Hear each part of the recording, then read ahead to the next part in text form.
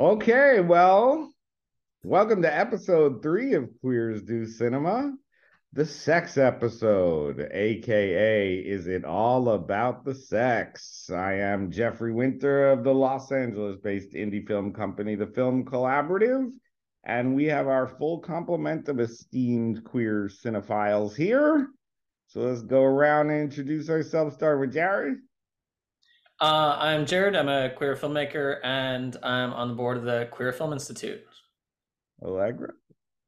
I am Allegra Madsen, and I'm the director of programming at Frameline, the San Francisco International LGBTQ plus film festival. Kathleen. Hello, I'm Kathleen Mullen, she, her. I'm the festival director of the Seattle Queer Film Festival, also a queer programmer at large, and a filmmaker as well. James. Hey, I am James Ado. I am the head of the Queer Film Institute, which produces Wicked Queer, Boston's LGBTQ film festival. And we are super excited to have a new queer expert. I don't know what the word is. You'll tell us. Join us this week. Sam Berliner joining from, where are you, Sam, actually? I'm in Boston. And Sam, I was thinking, okay, so recently when you were moving to Boston, you were looking for work and looking for your opportunities, and you asked me at that time, and I didn't really have anything. And now I'm feeling particularly bad because if I had, you would have worked for every single person on this. You've worked with everybody here. So Sam, tell us who you are. Yeah, my name is Sam Berliner. My pronouns are he or they. Thank you so much for inviting me to join this fun chatting circle. I currently live in Boston, but before that I lived in the Bay Area and worked for Frameline. Then I moved to Seattle, and I was the festival director for Translations, the Seattle Transgender Film Festival, for 7 years. Did I get that right? I think so. And then I moved back home to Boston, and I've been programming the trans and non-binary films for Frameline for the past, I don't know, 3 years, something like that. Time doesn't mean anything anymore with COVID time, so like this is a little off. I'm also a filmmaker and really, really hope that I get to make my next film, let's say in the next year. And Sam, we certainly have worked together often with your programming my films, or you telling me films to pick up. And I love working with you. And I just wanted to say that, we are here to talk about the juiciest of topics this week. Is it all about the sex? We're working in queer cinema, and there are a lot of people that think when they think they think queer, they think sex. And I just want to say, if anybody, what is the White House secretary, press secretary's name? Jean Karine. What's her name? Jean Paul Karine. You know who I'm talking about. Oh no, she was. Somebody look it up. She doesn't look. White House secretary. Karine Jean-Pierre. Karine Jean-Pierre, first Black woman and first out queer person who's press secretary, and she did a thing for National Coming Out Day. She talked about being a lesbian, and I saw this endless stream of hate mail come across the transom of the various YouTubes and platforms, all of which was like, why are you telling us what you do in the bedroom? Whatever you do in the bedroom is your own business. I was like, oh, she's just did a coming out, national coming out thing. And I was shocked. It was hate mail after hate mail after hate mail, and it was all sex focused. So that leads me to place I wanted to start. Our famous queer baiting friend Harry Styles, recently snafu, talking about his film My Policeman, and he said, so much of gay sex in films is two guys going on at it, and it kind of removes the tenderness from it. And I was thinking, what films have you seen? And I just think that for many of us, queer sex or sexually suggestive scene is just really how we first recognized ourselves on screen, and not sort of the stereotypes of the lifestyle, but like what we actually saw that was exciting for ourselves on screen. And I just want people to discuss that. Like, when did you first see queer sex on screen, and what did it mean to you? Sam, you are doing the most nodding. So Sam, you start. Well, Horny Sam, yay! I have been every letter of the LGBTQA, I'm not an I, acronym, almost every letter. And so my first letter after being straight was, for all intents and purposes, an L, even though I didn't use the word lesbian. I used the word queer, and I identified as female at the time. And let me tell you, there were some sweet lesbian movies for a little while. There was The Incredibly True Story of Two Girls in Love. There was Better Than Chocolate. And there was the other one. I wrote it down. Oh, duh. And there was But I'm a Cheerleader. And I saw those all around the same time. And like, sweet lesbian sex montages and like nothing graphic ever in this type of lesbian film, as best as I recall. I think Better Than Chocolate, they like painted their bodies and like rolled around on big like butcher paper and like did like boobs and did like a smile face on a butt cheek, and it was so cute. And But I'm a Cheerleader, of course. It's the two of them in the literal doghouse outside of the place where they go to make you not gay. I don't even know what Conversion therapy. say again. Conversion Yeah. therapy. In the front yard of the conversion therapy house where all the queer kids were living and pretending to become straight, there was a literal doghouse, and these two had sex in the doghouse, and it was like soft colors, and like I think maybe you heard a moan, maybe, I'm not sure, but I was just like, whoa, that's awesome. And moving ahead from that a little bit, still with queer women, I remember when I was in the theater seeing The Kids Are All Right, there was this part where the moms were having sex in their bedroom, and there was a TV on the opposite wall, and they were watching gay male porn, which is something that I learned over the years very quickly, to me, is the best thing ever, regardless of what letter I identify as. So the fact that lesbians were watching gay male porn, that was awesome. Second, I felt super seen and understood because one of them was under the blankets and the other one was out of the blankets with her head watching the porn. And the one under the blankets kept moving the blankets, and the one on the one with her head out kept pulling the blankets up, and the underneath one was like, I can't breathe, and the one with her head out was like, I'm cold, and I was like, I feel seen. So that left him really, I was like in a regular movie theater and I was the only one laughing a lot to that one part. I was just like, thank you, I have been seen. So I could keep going, but I think I should pause.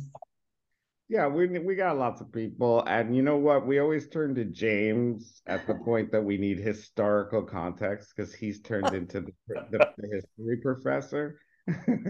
So I thought, James, give us some like historical context on queer sex and cinema and how you came to it.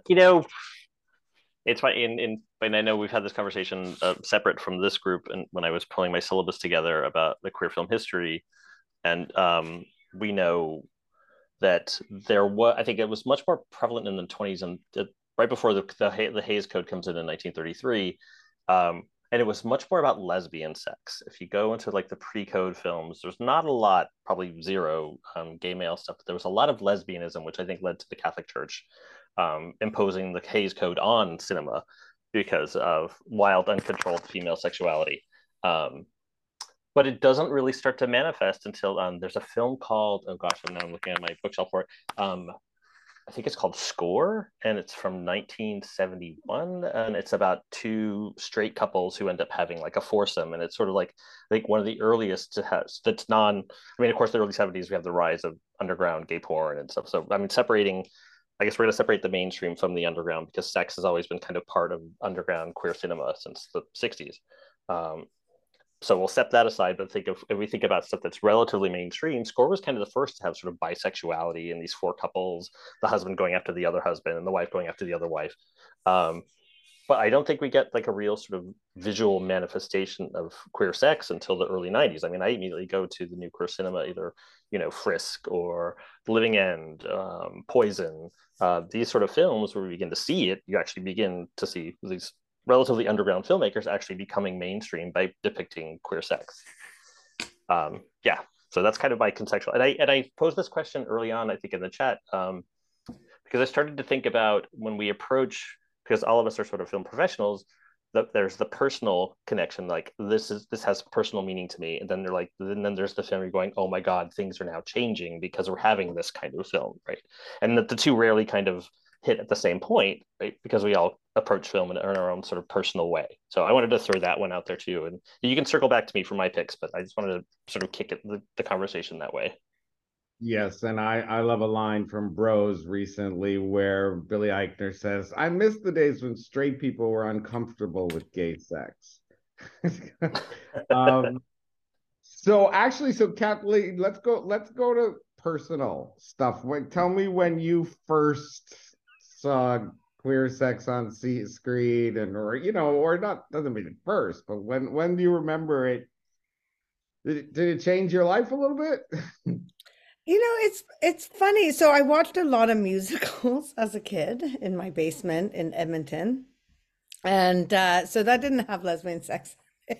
There weren't any lesbian sex scenes in the musicals, but there were some really hot women. Yeah, so like Audrey Hepburn and such. Kathleen Hepburn. Is that right? Yeah, okay. Yeah, so when it's funny when I first started so I had this girlfriend who was really into experimental cinema. She'd gone to NYU. I met her in Vancouver, and she had gone to NYU, and so she was really into all that sort of Barbara Hammer work, and so I got kind of introduced to lesbian sort of sex in film through kind of experimental like lesbian filmmakers, which was kind of cool. So we ended up doing this program together. Like I just in like 1994 or something, and it was called Retro Sex. And so we took all these short films, experimental short films of lesbian way, and so it was basically queers having, it was about sex and how we define sexuality, and how do we express it. And this was like a long time ago. So not to be like, I mean, I've like also loved Personal Best and Desert Hearts, and those were kind of Fried Green Tomatoes was even though they don't have sex and they're not, lesbians, that was so lesbian to me. And that provided this in very much this tension, but it was actually through sort of lesbians exploring their sexuality, sensuality, intimacy through working, like making their work. Yeah, and I would say Barbara Hammer had a huge influence on me, and was introduced to me by this girlfriend. So I'm a little surprised that I'm ending up the perv on this thing, because for me it was like Carell, Fassbender, which was a meditation on anal sex and power. And then it was Law of Desire with Antonio whatever his name Banderas. Antonio Banderas being like, it's not fitting in. And the beginning, you know, Almodovar's Law of Desire, when at the beginning it's like a mock porn scene, and the guy's sitting there and they're doing voiceover, and he's saying "fuck me, fuck me, fuck me" in Spanish, "folla me, folla me." And that, for me, this was like, I had no idea that gayness could be so hot.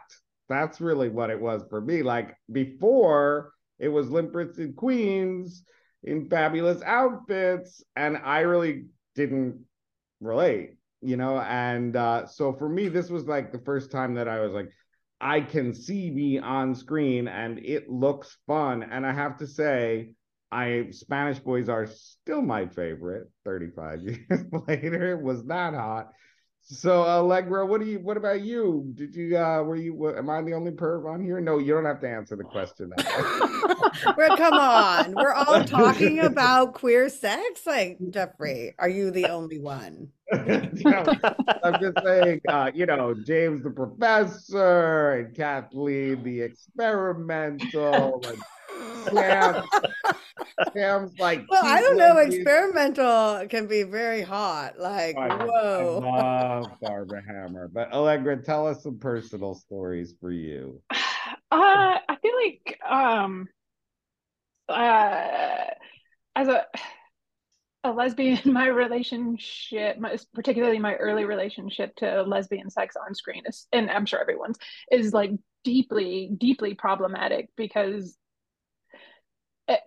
you know, I grew up in the South. It's not really a small town, but like there was like experimental cinema, like those two words like didn't make sense. They don't even go together. So it's like, what are you talking about? Like, you saw it at the 99-cent movie, not the AMC. Like that was where I was coming from. So like, you know, I would tease out the first time I would feel attraction on screen, like Terminator 2, like when when Linda Hamilton gets super buff, and I'm like, oh, that's something. There's something here. But then it gets into, you know, like, you know, then I'm like, like Basic Instinct and Bound, like these are, or Basic Instinct in particular, is like a deeply problematic movie, like where lesbian sex is totally fetishized and it's totally for the male gaze and all of these things. But like as a little baby lesbian, it was quite, it was, yeah. I mean, I felt a little pervy about it, but it was like these were the first times that I really saw anything on screen. And then, you know, you fast forward to like some really wrong-headed moments, like the Chasing Amy moments. Yeah, it's Chasing Amy, isn't it? Yeah. Where it's just like the queerness is like written by men, and it's like it's homophobic a little bit, and like, but these were my formative films where I actually felt I could find something in them. Yeah, I thought we were going to be on the perv side. Super interesting, because I thought we were going to get to this, because I want to talk about porn in a second. but you know, but James, Jared, fill us in on your little teenage fantasies on screen. Yeah, so I grew up in a town of 6,000 people and went to college in a town of 10,000 people. And so I am 100% like a video store kid. My whole cinematic education was like the local video store, followed by like my college library, which actually had like a slightly wider taste. And I think that there was a lot that, you know, piggybacking kind of on what others have said, is like it's like, okay, there's gay people in movies. Like I saw, you know, As Good as It Gets and The Birdcage, My Best Friend's Wedding. It's like, okay, they exist, but I didn't really be like, and a lot of them are kind of these like pitying portrayals, is like, oh, like, you know, these poor, you know, fragile wretches, like even like very compassionate portrayals. It's not like you really see yourself in that. And I remember the first film to really make its way through that like video store experience was Y Tu Mamá También, where like that kiss was like electric. I was like, oh no, I want to be gay now. Like there was something in that portrayal of desire, however many layers it was buried under. And I'm surprised we didn't talk about that one in the like, is it queer? Because like it would pass none of our rules of like, is it queer? Other than that, like it had this very authentic moment that I think I really connected with and was like, oh, I need to find more movies about this.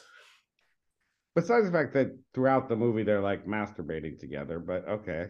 Well, yes, lots of moments.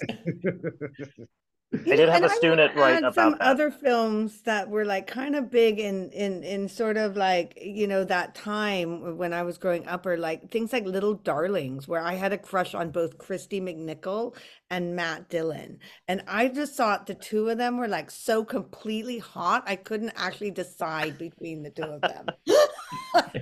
Like I was like there for them.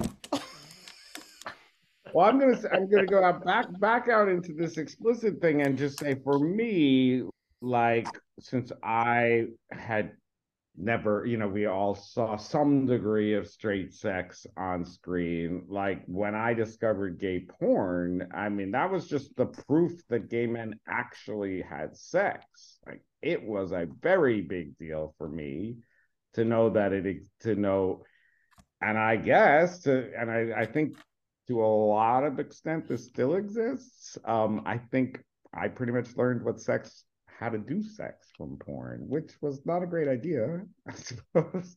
But yeah, I mean, porn is the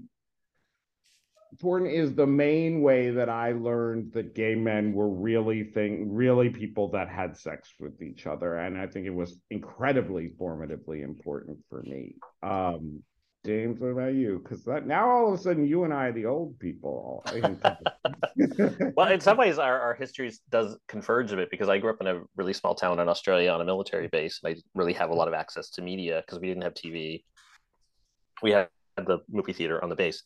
But when I moved to Providence to go to college, Providence had a huge sort of underground sex scene, but like porn stores, but they also had this video store that I had to Google because I could not remember it, called Acme Video, and I don't know if it would exist when you were in Providence, Jeffrey, but it was where everything was like all these weird bootlegs, and it's where I discovered My Beautiful Laundrette, of all sort of films, that it was just like, oh, this is a film that's, and oh God, I want to mention The Living End, not The Living End, but Making Love, because I feel like historically that was kind of the first film that actually supposedly depicted a gay relationship, but that came with a warning before the film started, that you're about to see something that's very controversial, but we're trying to tell a true story about two men in love, blah, blah, blah. But I think much like Kathleen, I sort of gravitated toward this weird bootleg video store in Providence near the RISD campus, that was just that you could dig into anything from, early schlock like Roger Corman all the way to sort of Bruce LaBruce. I think that's where I discovered No Skin Off My Ass, which was probably the first sort of confrontation with like in your face queer radicalism and sex at the same time. Like I think that's sort of Bruce LaBruce's historical contribution to our culture, is to sort of confront mainstream culture with this aggressive, somewhat problematic idea of sexuality in queer culture. So that was sort of my jumping off point. So I think that when I actually went and looked for queer sex growing up, I seem to found it a little easier than the rest of you. But I've generally you grew up in New York City, like I did. I grew up in New York. The world was your oyster.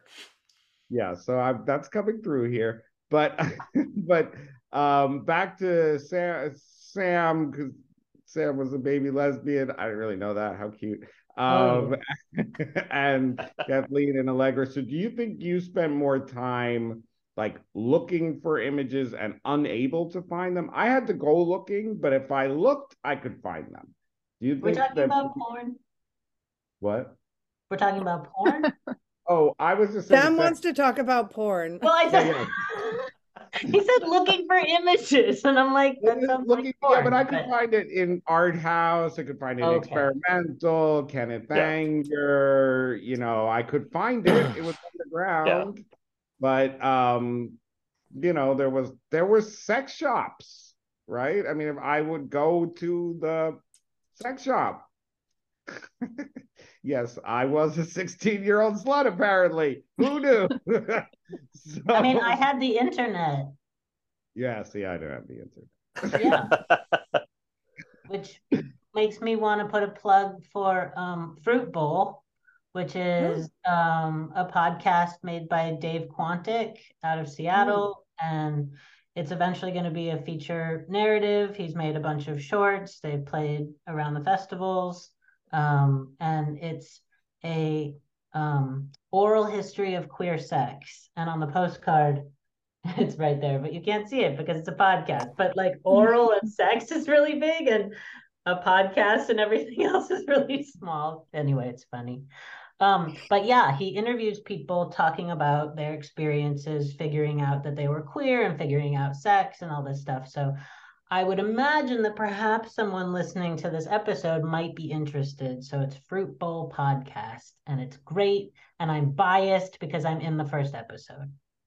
And it is great. It is great. I love the podcast. Yeah. Well, I want to ask you a question. So here we are talking about, queer as sex. And then, of course, I mean, for me, I actually personally, imagine this, think queer is more important as love. and then we talk about it as identity. So I'm just wondering, who's going to dive in? Who's going to be, Allegra gets real smart about this stuff. Who's going to dive in and say, what's the relationship to seeing sex on screen, and how does it relate to your larger identity about love and and I'm being queer? What is sex just like it's just like an act, a representation? What why do you think that what's the larger context there? Doesn't it all fit together somehow? Like, doesn't it all relate? But like, I don't know how, now you set me up to be smart, to say something smart. I don't have anything smart to say about it, but being queer is just how I am in the world. That's how I relate to the world, and so that's how I see it. And and it's related to who I love. And I don't think, although straight people do have a lot of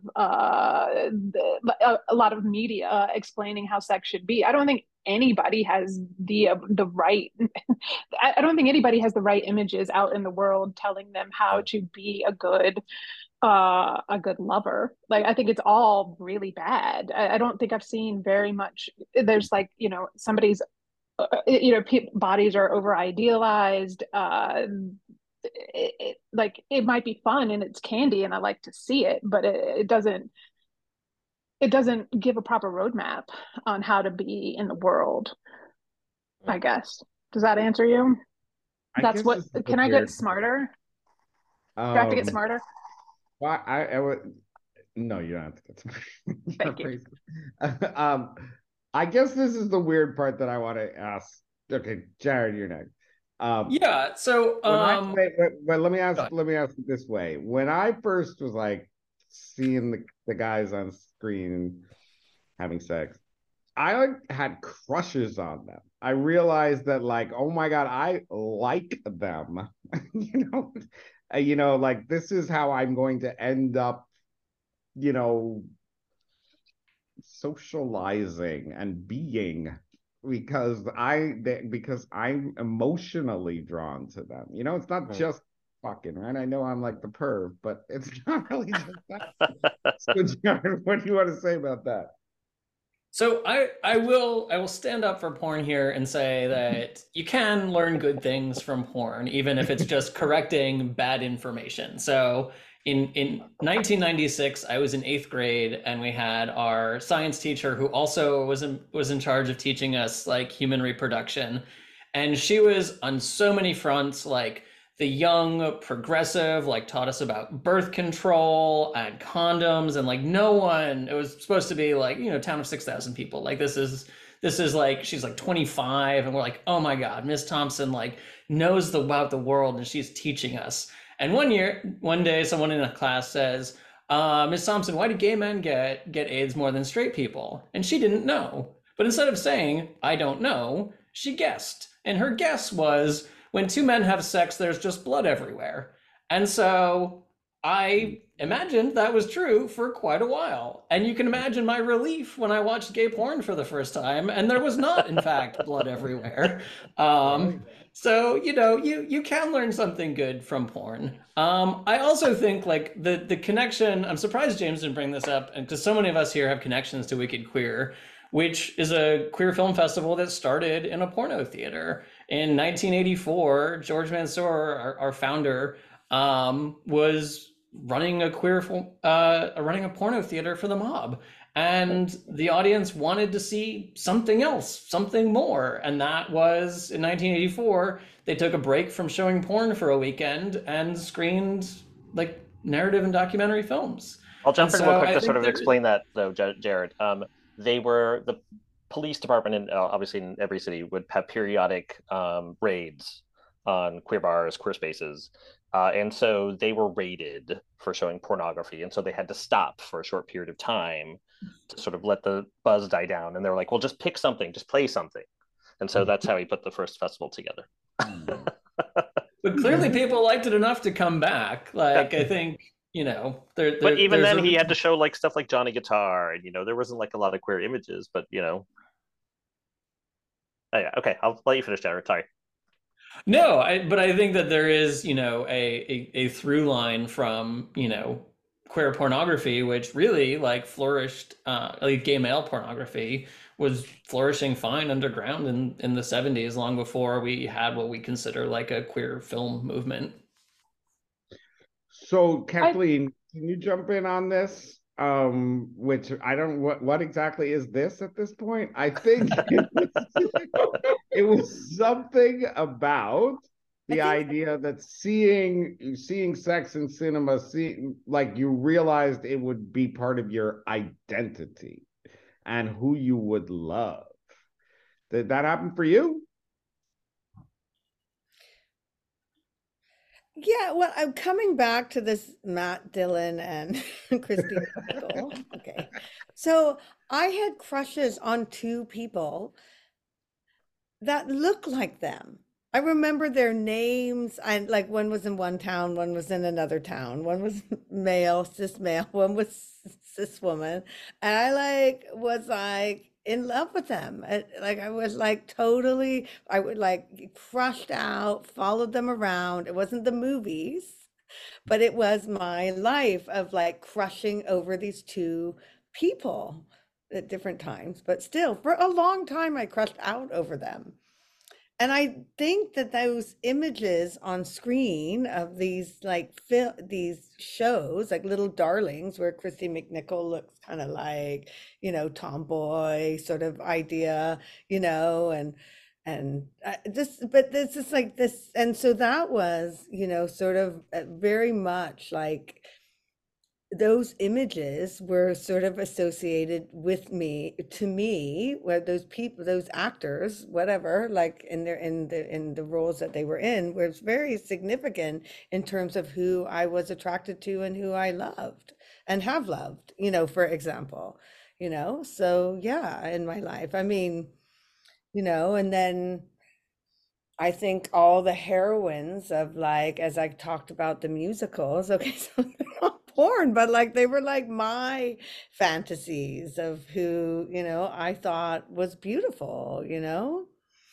and So, sexy, and Sam, who you in a said way like I've grown, that who, yeah, it sort of associates. I can't really separate those things. Yeah. So Sam, you said something that would not be familiar to most people listening to any podcast or anything, where you said, I've identified with all the letters of the LGBTQ, blah, blah, blah, all your many letters. And you said that lesbian scenes started. Did cinema play a role in like all of that evolution, and how did that work? I mean, were you I just want to know about this evolution. Oh, it's interesting. Well, Tell us your life story. I will tie it into this topic by saying that I used to identify as a straight girl, so I had crushes on boys, and so I would see representations of, straight romance, straight sex everywhere. And I was like super happy about that. And then I learned about female masculinity. And that's when I was like, oh, and like I always dressed the way I dress. I always had hair like this. I didn't used to have a beard. But like I'm exactly the same as I've always been. It's just my outside kind of changes over the years. And so when I found out that there's such a thing as female masculinity, and that was by going to Smith College, so that was real life. I was like, well, that is a very attractive thing. And that took me quite a while to piece together that I fit into that. And around that time was when I was like figuring that out, watching the Sweet Lesbian things. And then the OC was on television. And that is not a queer show, and I'm not going to talk about how they made the main girl character queer a little bit for like one of the seasons. Like, that's not the point that I'm making. The point I'm making is Seth Cohen. Seth Cohen was a character on the OC who was not the bad boy, but he was so cute. And I watched it every Thursday in college with all the people in my house. And it dawned on me that I not only wanted to date Seth Cohen, I also wanted to be Seth Cohen. And I was like, I don't know what that means. And like kind of put that away for a while. But that was pretty monumental in a not queer thing. I saw something that actually really spoke to me. And then moving ahead from there, once I figured out gender things, no, backing up. Then there was the L word. That was in college. And I am not attracted to femininity. And so I was really bummed that there weren't any butch lesbians on the L word. And like I went to the first screening party at this house with my first girlfriend, and everyone was so excited. And I was like, disappointed. Like, where are the people that look like me? But then I did what everyone else did and just was like, okay, whatever, Shane is close enough. And so that was the first time that I saw like really hot, in what I considered really hot queer women sexy time on a TV show, not porn.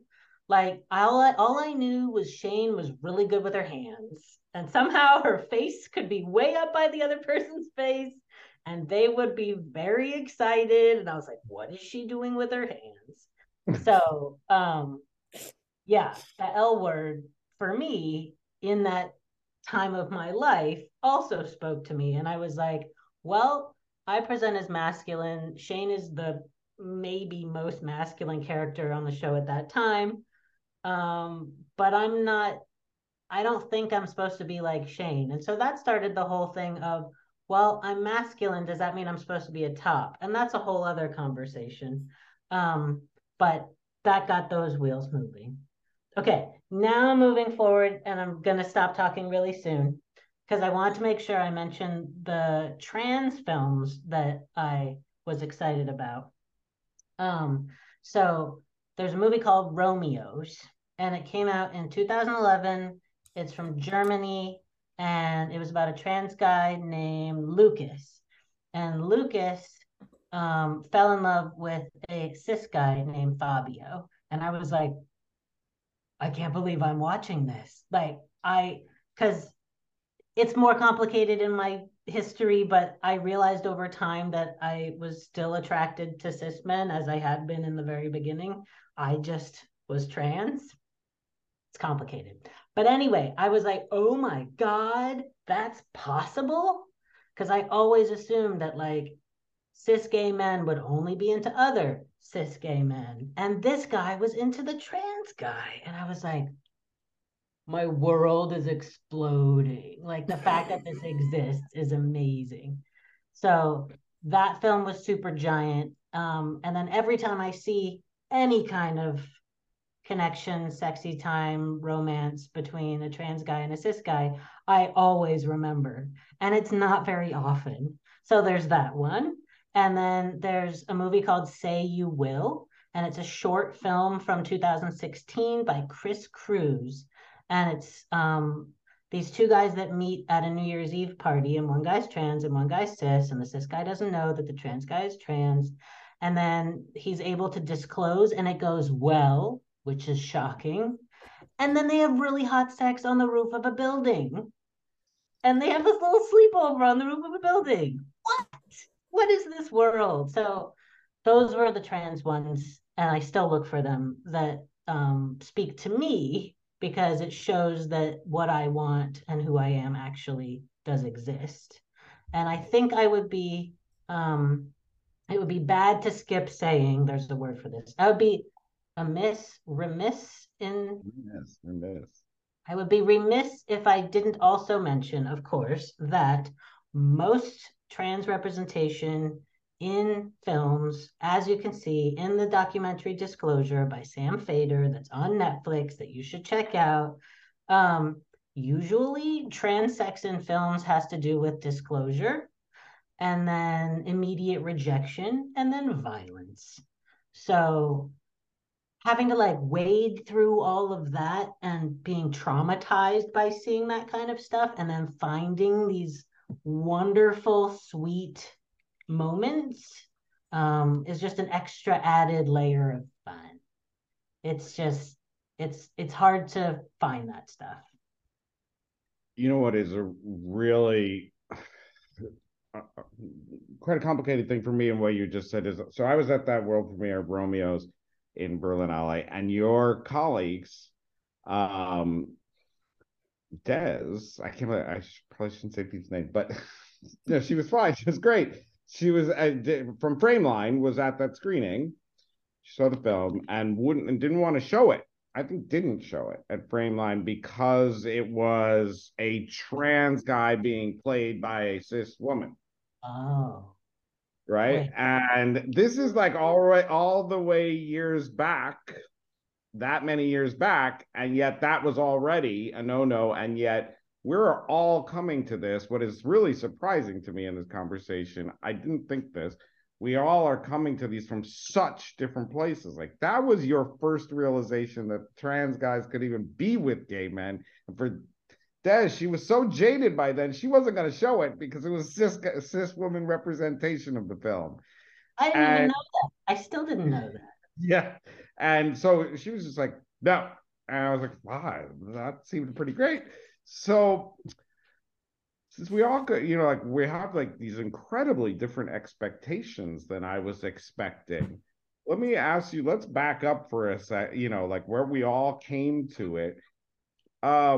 What do you think now, or growing up, what do you want in seeing queer sex on screen? Well, like, what is it that brings you to a queer film and want the queer sex scenes at all? And then we can ask some favorite ones. James, like, we all think we turn on a queer film and we want queer sex in the movie. Like, what do you want? Why? Well, I'm going to be slightly evasive. And put on my Vestal hat and think back to the huge period of time of programming, and I think we've all been there, where you're like, it doesn't get gay fast enough. Like, I think of the film Dry by Tom Tykwer, where it takes like a good hour before there's anything gay in that film, and people were complaining, like people were getting ready to leave. They're like, when does it get gay? So it's this expectation. We're seeing this film, and of course, I'm sure most people have seen the film, but when it does get gay, it gets very gay very quickly, and it's like a literal explosive sex scene. And my cat is emphasizing my point.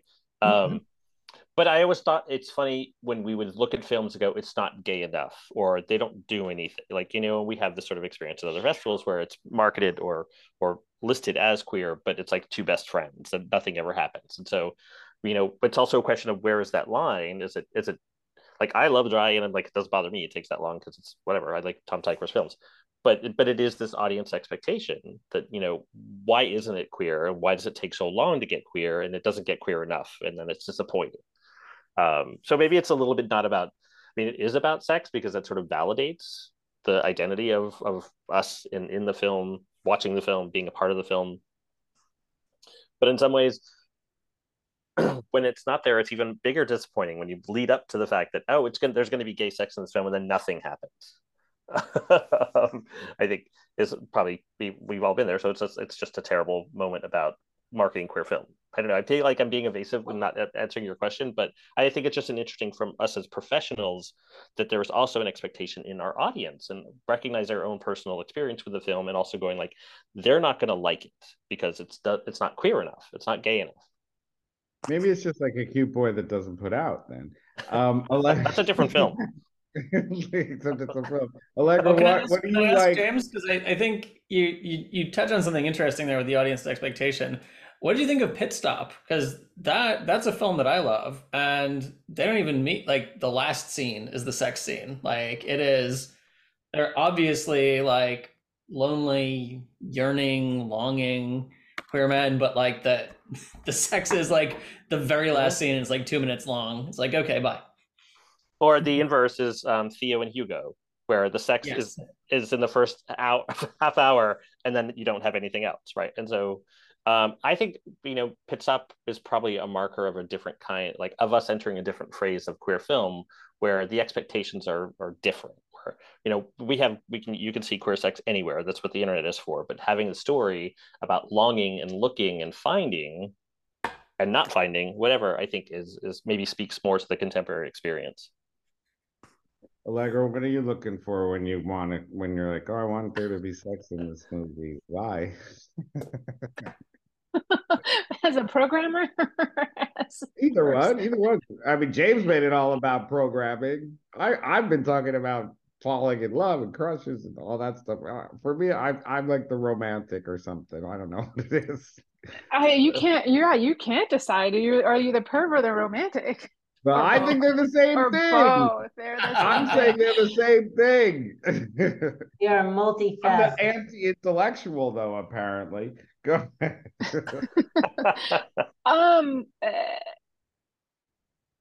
don't know. I think I like listening to this conversation and being here. I feel like I think there are a lot of differences about uh um like lesbian representation versus gay representation versus trans representation, like obviously, but like listening to it and understanding my experience personally coming up, like I think I spent a lot of time looking at and lusting after things that weren't meant for me, and like that kind of led to me it's not that it's not closeted, but it's like it's like, oh, that's not really meant for me, so it gave me this sort of like secretive kind of attitude about it. But I think it also made me a better programmer because I can like I can see, I can look and kind of discern what other people might be thinking about it. It kind of gave me an ability to hopefully be a little bit more out less myopic, I guess, behind my own vision. So it really is different for for every kind of film that I am programming. And like, the gay male films have more sex in them, full stop. And I think the expectation is that they will, more so than any of the other of our alphabet does. I mean, and then like the lesbian films will always have longing glances and like yearning from across a field in around the turn of the last century. Like, so I don't. What am I? So what am I looking for as a programmer, and what makes it queer to me? It really depends on the film, and like I don't think sex is the end all and be all of it, but it is something that I do have to contend with. If there's no sex, what makes it explicitly queer? How do we know? And I think that's been like the easy marker of, oh, it's gay because they just they just did it. So we see it. Um, so yeah, I guess I'm always trying to look for a more legible queer sensibility that maybe isn't tied directly to sex. Although it's good, I feel like I'm coming out a real prude. Like I'm clutching my pearls. Like you can learn from porn. I don't begrudge anybody learning anything from porn or having like crazy wild sex for 2 hours in the movie theater. Like, okay, it's cool. Yeah, my biggest lesson here is I'm the perv, you're the prude. Okay. Who knew? Who knew? So Kathleen, what do you come to? What do you know, when you want to see a love story, do you want there to be sex? Why? It's like all of a sudden I'm like, does anybody like sex in movies? Yeah, I mean, I was trying to okay, so like one of my favorite films, lesbian films, is When Night is Falling, the Patricia Rozema film. It's like they meet on the circus. It's adventurous. Like it has Pascal Broussier, one of like my all-time biggest crushes in cinema. And it's very sexy. It's romantic. It's all of those things. It's fun. It's yeah, and they run away. They run away together, like and so, it has all the elements of a great lesbian romance, in my opinion. So that's one. And then of course I love Portrait of a Lady on Fire. I love the period piece Longing Glances. And that one's also just builds up the tension, right? Like the tension of, and it's sexy, it's super sexy, right? They're all hot and flushed and like it's if you haven't seen it, you got to run for it. But like you got to run to it. Run to it. You really have to run to it. Run to everything about that movie. Anyway, so yeah, okay. So that's all personal, like my personal excitement in film. But as a programmer, also, there's another film I like, a gay film that is super romantic and sexy. I like the romantic and sexy, like Jeffrey. I like the romantic and sexy, the Strong Ones, and it's a Chilean film, and that's a really romantic, sexy film.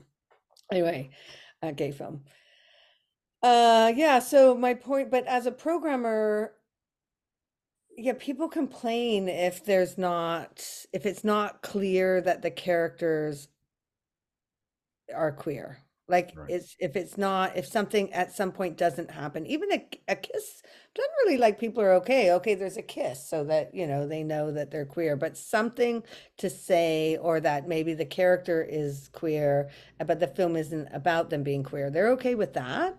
And as a programmer, I'm always trying to think about like, oh, okay, it doesn't have to be a romance. And lots of people like going to see films that are about just maybe the main character is queer, but it's not about like, it's a thriller or whatever. Like I find audiences are willing to kind of take that in and accept that. But they do definitely want to know it's not enough for the filmmaker to be queer and show it's not enough, because people are going in when they're going to a queer film festival, they want to see some element of themselves on screen.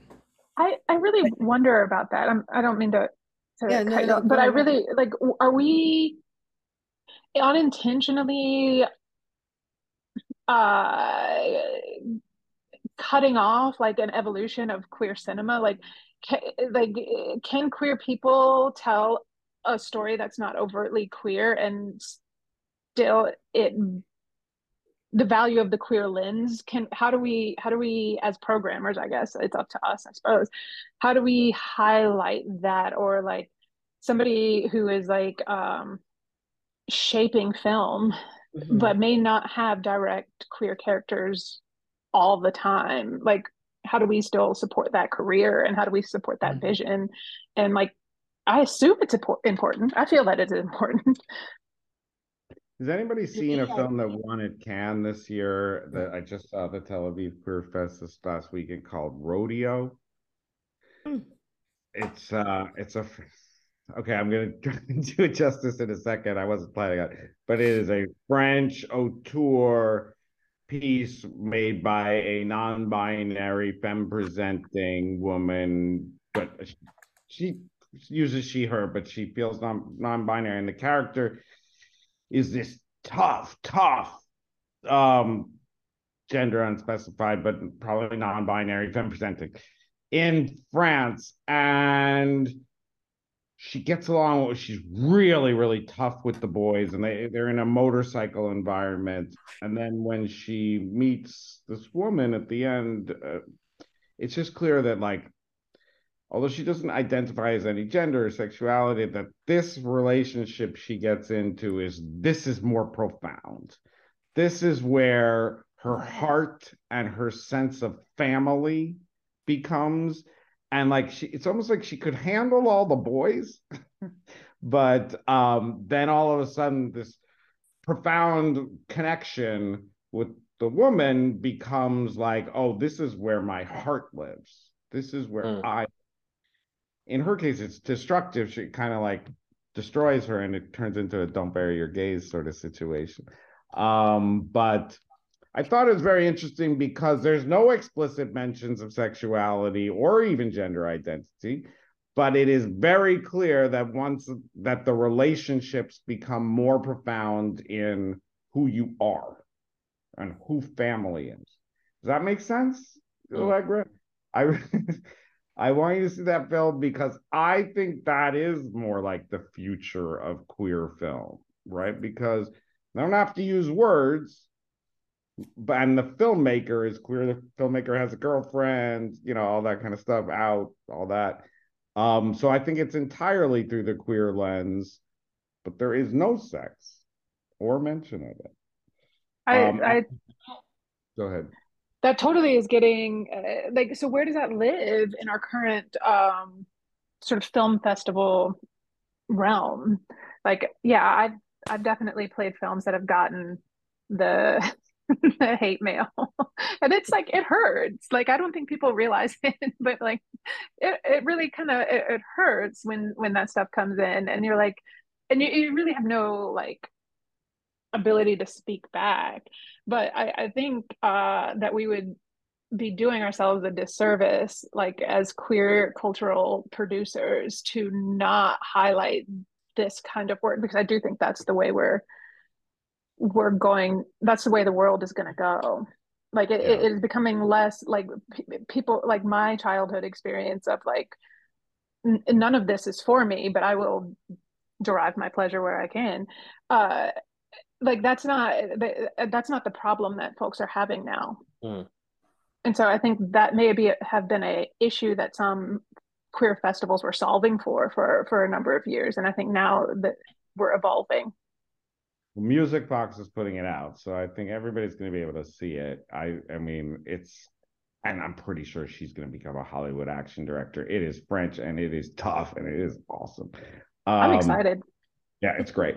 I'm going to say one other thing that I'm loving now, and then I think we should go around. Well, actually, there's one more question. We're not even in an hour yet, and Jared can always edit us. James, you wanted to say sex scenes or movies about sex that you think had great cultural importance, and you wrote that as a note, and I was like, wait a minute, have straight people seen any queer scenes? Because like cultural importance, not Brokeback Mountain, the fucking in the tent. Do you mean that? Like lick, spit in your mouth, fuck up the ass thing? What are you talking about? Now I don't know where to go. Tell me a sexy. It probably comes down to, and this is something, Sean, who runs the film festival, is a huge fan of archival pornography and stuff like that. And my what's the Buddy podcast I should mention too, that talks about the history of gay porn.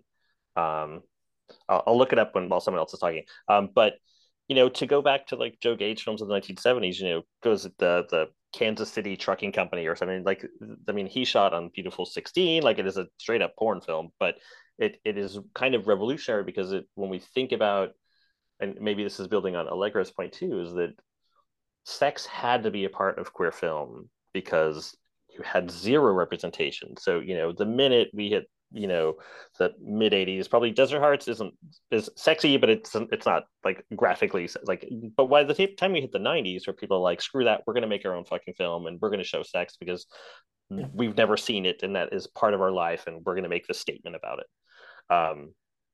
And then this sort of evolved, and then it felt like we sort of came back, you know, with Travis Matthews films and Theo and Hugo, where sex again makes this sort of a emergence as a graphic and narrative element to sort of reaffirm queerness. And maybe to Allegra's point, are we hitting a stage? Clearly not, I think, with trans representation, but with maybe with gay men, where we're like, all right, we don't need that kind of narrative anymore. I mean, it always sells tickets. I mean, what's the Australian film that is like almost 90% sex? Oh, Lonesome. But that, I mean, the film I think is much more complicated than it being about sex and just sort of. Yeah. But I think that's kind of what it's been derived to. It's the film that's just sex.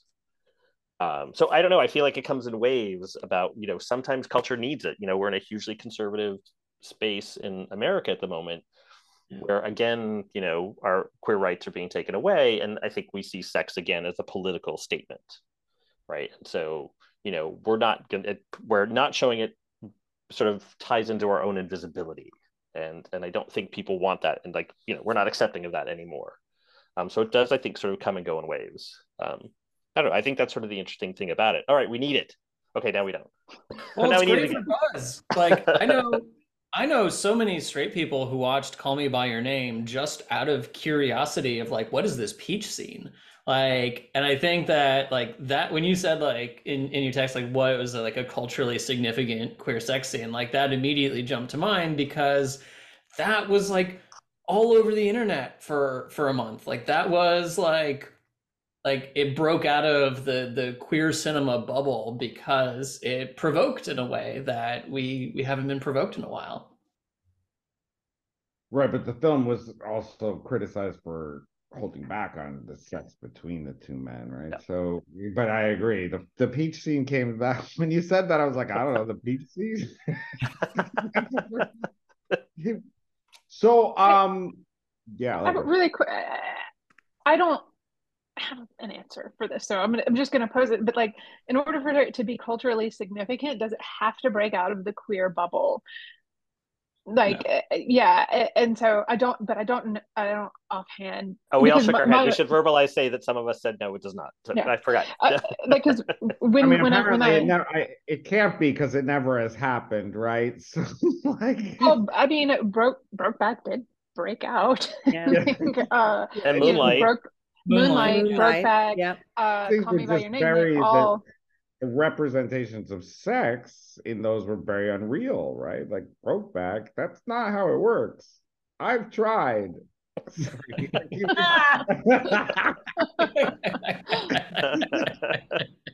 So I wish it was that easy. so I wonder, and I don't offhand have an answer because I'm the resident prude. Like I don't know which one has or which sex scene has cultural significance inside our queer community or our queer bubble because like I just don't think the measure can be did straight people watch it because then it's like who cares? I mean, oh, the straights. That's great. But I also like let's not even like I think there's a false unity if you're like okay queer culture and straight culture. Like I would say 90% of my gay friends watch Marvel movies and that's it. And when I tell them I really care about queer film, I try to make queer films, I try to watch queer films, like all the gay movies I watch are so bad. Like, I think even just breaking into the 90% of our community that's just completely suckling the corporate teat for entertainment, like, is also like a moment of breakthrough. I'm just gonna say it though. They watch porn. So Yes. Yeah, porn and Marvel movies. And exactly. I mean, how different That's quality entertainment. I'm just gonna We're say in the something. I think future. maybe we go around just say something you like right now, something you recommend. That's a good thing. It could be right now, something you think that I'm just once again here in Israel, everybody I'm in Tel Aviv. I don't know if I said that before. everybody keeps saying to me, "What's a good gay movie?" It's just like it's the constant thing. I went to a Vogue ball the other night, so I had to be. They were like, "What's voguing?" I was like, "Okay, well, this Paris is burning." What's a good sexy gay? Sexy. I just want to say right now, because the other thing is that sex does sell, and if you look at like the Spanish blockbuster queer ass craziness, Elite. Has anybody watched Elite? That is selling queer sex unbelievably. I highly recommend turning on your Netflix and watching Elite. And it's going into season 6 now, and it just getting sexier and sexier and sexier and sexier, and I love it. So I would recommend that. Anything you guys want to recommend? Yeah, I'll throw one out there. So I think this movie kind of slid under the radar a bit. Did everyone see End of the Century? I think it came Yeah, out Mm. Yeah, 2017 really or good. so. Yeah, we screened it. I Great. love it. There's a scene in that movie that like becomes a sex scene, but is so well done and so sexy. And Kathleen, I think it comes back to what you're saying is like that tension, that spark. It's less about like do they take their clothes off as like, for those of us here who are filmmakers, like that's the hardest part is to like make that feel real. And you already know that these guys have a relationship, and there's this scene that's a flashback, and it kind of lands like right into the climax of the film where they're coming home from a bar and they're drunk and they put on some music and they're like dancing around the apartment and getting close to each other and then kind of laughing and backing off. And that scene is so well done, and I really loved that movie. So End of the Century. Sam, something you really like to recommend from sexy time. I'm doing some research because I haven't found a trans film that's sexy and positive for quite some time. And I would love to be able to answer this question. So please come back to me. Yeah, so that's a whole big wish list for the future. More sexy trans movies, please. James, what about you? Oh gosh, this one is kind of your fault, Jeffrey. Are you and Jared from when I was visiting in LA? Because I'd never watched Looking, and so I finally started watching that show. So I'm only still in season 1 because I haven't had a lot of time to watch it. But I was surprised in sort of how contemporary, I guess it's sort of like, I think in terms of its dialogue. I mean, yeah, it's a soap opera, and so everything's exaggerated, but there was a sort of a realness in terms of their attempts to create relationships in a very soap opera kind of way. But I was genuinely like kind of like this speaking about something important. So I thank you for for bugging me to watch that show. So. Okay, so in a couple weeks, our next topic is the importance of queer documentaries and telling our histories. We need a better title than that, but I'll invite everybody back and for that episode. Anything anybody want to say and wrap up, or should we talk about? Oh yeah, Sam, what you got? One thing I just didn't get a chance to say because I couldn't find the time to say it, because when I was talking, I already talked a lot, like I'm doing right now. Is in terms of television queer representation. I don't know if we even want to step into that because that's a whole, I mean, I already talked about Shane, but like that's a whole thing. And I remember when I saw the original Queer as Folk, I was like, yes, this is great. I can't believe I'm like allowed to watch this. Super sexy. And then I remember that the L Word had a new release thing, and I was like excited because nostalgia, and excited because of some trans representation and some POC representation. And other than that, I don't remember how it was, which didn't leave much of an impression. And then Queer as Folk has the new Queer as Folk, of course. And It's been canceled. It was canceled. Yeah, I was canceled Okay, a well, couple they weeks tried ago. really hard, and maybe they Really tried hard. too hard, but Yeah, they checked a lot of boxes, and I they sure really did. appreciated that. And it had sexy stuff. if I remember correctly. I was Oh, thinking yeah. about Pose, and Pose, like I couldn't even, again, I'm not a reliable source apparently, but I couldn't remember a lot of sex in that other than sex work. That I think is significant to mention trans women representation in sex work. That's a thing that you see in films. But like Angel and Elektra doing different people, and Elektra being like whips and chains and stuff. But like, I don't remember any like sexy time between consenting partners, but that's probably just me not remembering. And then the last thing I was going to say is transparent, complicated, lots of things. I only remember the straight sex in that show. There was a lot of straight sex in that show.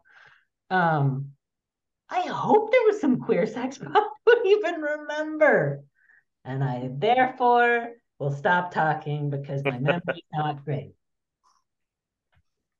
Okay, so thanks everybody. I'll be back. I'll be back in the States in 2 weeks, and we do this before Thanksgiving. Kathleen, you had something to No, I was just gonna mention Ruth Caldelli's film, Colombian filmmaker, Colombian Spanish filmmaker.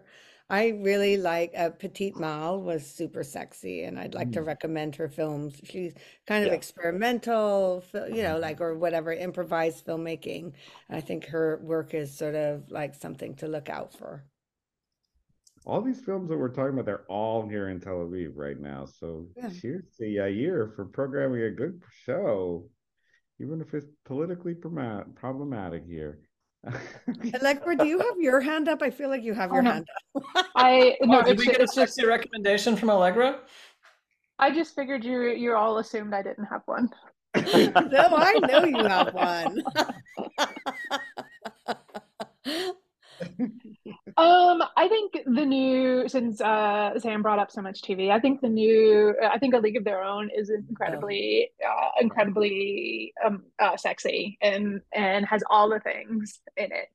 And so also because Sam brought it up, I would also throw out that I really thought Private Desert, which was the Brazilian policeman, and I don't want to give it away completely to those who might actually see it, but I thought that was incredibly well, it was physically hot and sweaty, and I thought it was really, really sexy, and there was tension on a lot of levels. Like, is this film going to be able to pull off what it's trying to do without Yeah. being horribly offensive? And it just always toes this line of like, am I going to do it? And then it manages to do it. At least in my book, I'd happily have a debate about it, but I think that one's a really sexy one from the last year. Awesome. Well, I'm glad we're ending on a positive note. I was getting a little sad about sex there, and thank you all for joining us, and we'll see you in a couple weeks. Thanks.